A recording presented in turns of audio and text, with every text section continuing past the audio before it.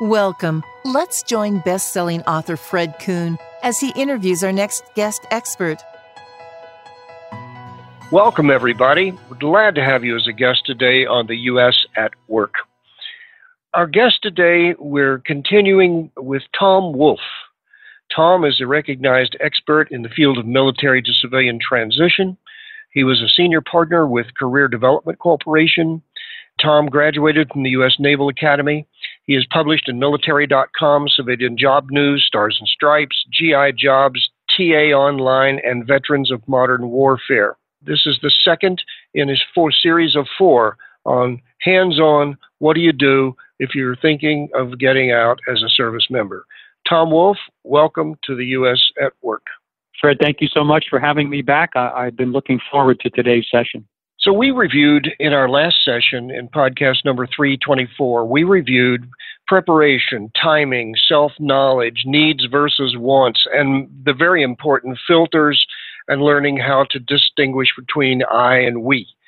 Today, what are we going to talk about, Tom, in the next steps of events that should occur in the transition of a service member? Fred, I recommend that we discuss a couple of things that are important. Many people coming out of the military do not understand the difference between a paycheck in the civilian world, at least the for-profit civilian world, and a paycheck in the military. So I think that's worth some time. Secondly, I think we should spend some time on what I call interviewing empathy. Very important factor when it comes to successful interviewing. One of my other themes throughout my book and throughout my coaching practice is what I call the power of questions. And if we have time, I'd like to discuss what I call creating the vision, which is really, it's a shortcut definition of how to successfully interview for a job. Okay, let's start with the dollars, attendance, value added, and I'll have a little piece on value added as well. So let her rip, Tom Wolf. Thank you, Fred. In the military, and I don't mean this to sound snarky, but I know sometimes it does, but in the military, primarily you get paid because of attendance, not performance.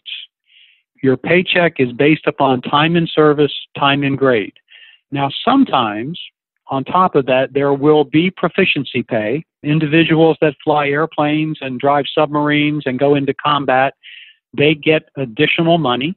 And there are also retention bonuses that get paid out in some of the critical disciplines, perhaps in which the military is having trouble retaining people. But when you add all that together, it still doesn't matter whether you are the number 1 captain in the squadron or you're the number 10 captain in the squadron, you're going to get the same paycheck. That's not a bad thing. That's just how the military works. That's how government in general tends to work in terms of paychecks. Now, in the for-profit business world, what's important is a paycheck is not a measuring stick of how long have you worked here. It's supposed to be a measuring stick of what value are you adding to this organization. Now, here's where it gets tricky, Fred. Let's take someone who just spent 20 years in the military. He or she retires. He or she retires at let's just throw a number out there, at $140,000 a year, and they go to work for ABC Company. An ABC Company in this example is not a defense contractor. It's not a government agency. How can you possibly be worth the same amount of money to a new employer on day 1 as you were to your previous employer on day last? Now, that's a bit of an overstatement, but I put it out there because I think it allows people to understand that when you are being paid by a for-profit commercial entity, the paycheck that they're giving you is actually, it's not a value, not a measure of the value you have added. It's a measure of the value that they expect you will add between now and the next review period. So you are selling your potential to do well in addition to selling the relevant experience that may or may not be relevant to the new job. Let me add a thought in here if I could. I say the same thing to executives, those non-service members, the ones that come to us for assistance. And one of the things that I tell them is take your base salary. You and I talked about this the other day, Tom. Take your base salary, multiply it by 25 or 30%, whatever you think the benefits package is for that company. Add those two numbers together. That becomes a cost basis. The company is going to expend that amount of money on you the day you enter the door, and in 1 year later, that's what they will have spent. So in not addition to travel, meals, all that other stuff that goes along with position support. So take that basic cost basis and say to yourself, if I walk in the door to a company and I convince that I'm only worth dollar for dollar investment, what am I worth to the company? Versus the person who walks in the door and they perceive a 10 times return, either top or bottom line combination on that initial cost basis investment. Who has the greater value add? Obviously, the person who can produce and demonstrate that they are 10 times more effective than the next applicant. And that's the only way you're going to get an offer, is to have the best value add proposition and know how to present that, which we'll get into in other podcasts here. And another angle to take a look. What if, Fred, you went to work for a company and every day you made contribution and every day they paid you for that contribution, and that went on day after day after day? That means that your value to that company is solely based upon what you give them that day, which means on any given day, you're even. And if you're even, then they don't really need you around tomorrow. But to your point, what if every day they were spending more money on you than they were paying you? What if they were investing in you beyond your paycheck? What if they thought that your ability to add value was factors more than simply what you're bringing in the door on day one? Now, every day you're not even. Every day that company is invested more in you, perhaps even more than you've invested in them. So it all ties together in a nice little package. That's right. You've got to prove to someone that you can continue to support their goals and do that through performance, and that your performance, at least in the interview process, your performance has got to be demonstrably better than your competition. You don't go out on a battlefield and touch tank barrels with the other guy and say, what a good boy am I. You're out there to blow that other tank off the field. And therefore, it's got to be an elimination of competition. And the only way you can do that is to show value, your value add proposition. Your word demonstratively, I love it, and here's why. Adding value in and of itself is not good enough. The value that you add has to be visible, measurable, and attributable. Because if you're adding value and nobody knows, and if you do not have the ability, as we discussed earlier, to be able to, in certain situations, emphasize the I versus the we, then it's awful hard for you to make the case that the value added is actually attributable to you. I see this all the time with civilian executives.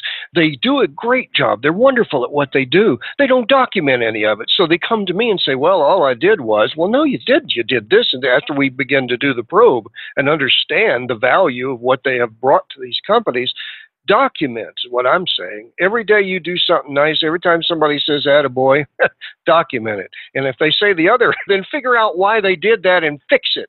And that way you've got where you failed but overcame. I mean, this is all part of your own dossier of your career. And that's so important as you begin to establish value. Yes, sir, it is. I think we've got value pretty well nailed down from that point of view. Let's talk about, you understand your value. You have your statements of value pretty well nailed down. You've got a pretty good 1-minute interview that covers some things you've got.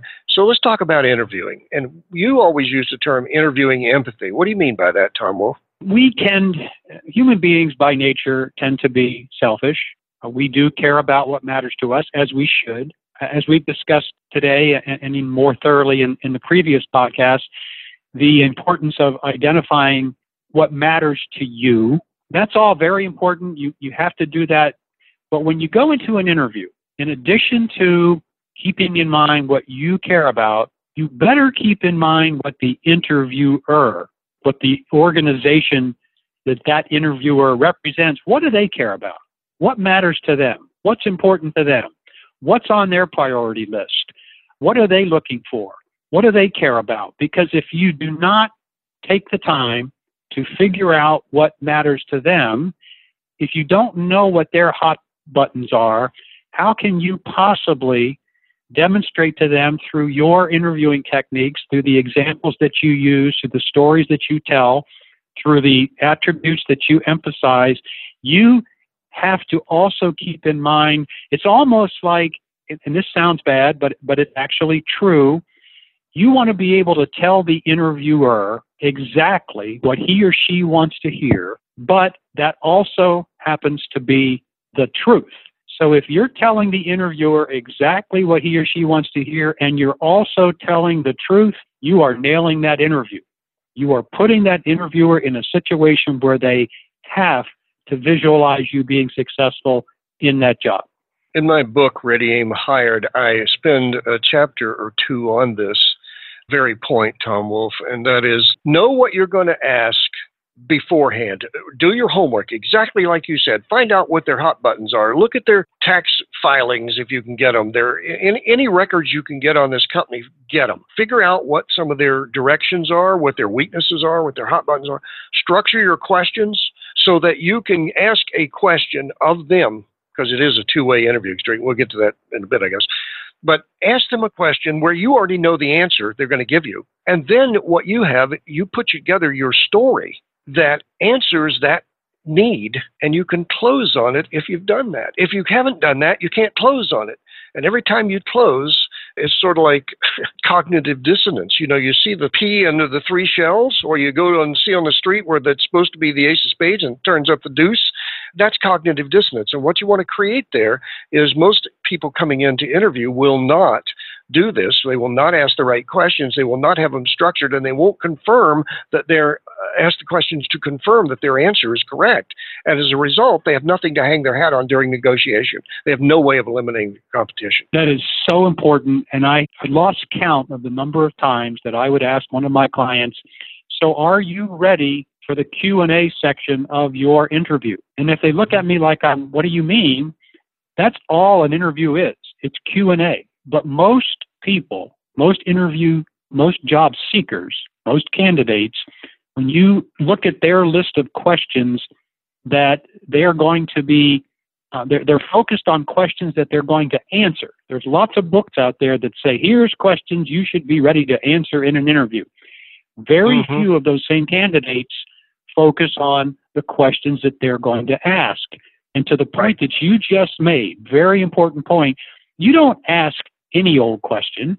You ask a question that is designed, in addition to getting you an answer, you're also asking that question because it is sending the signal that you have high interest and you've done your homework and you have interviewing empathy.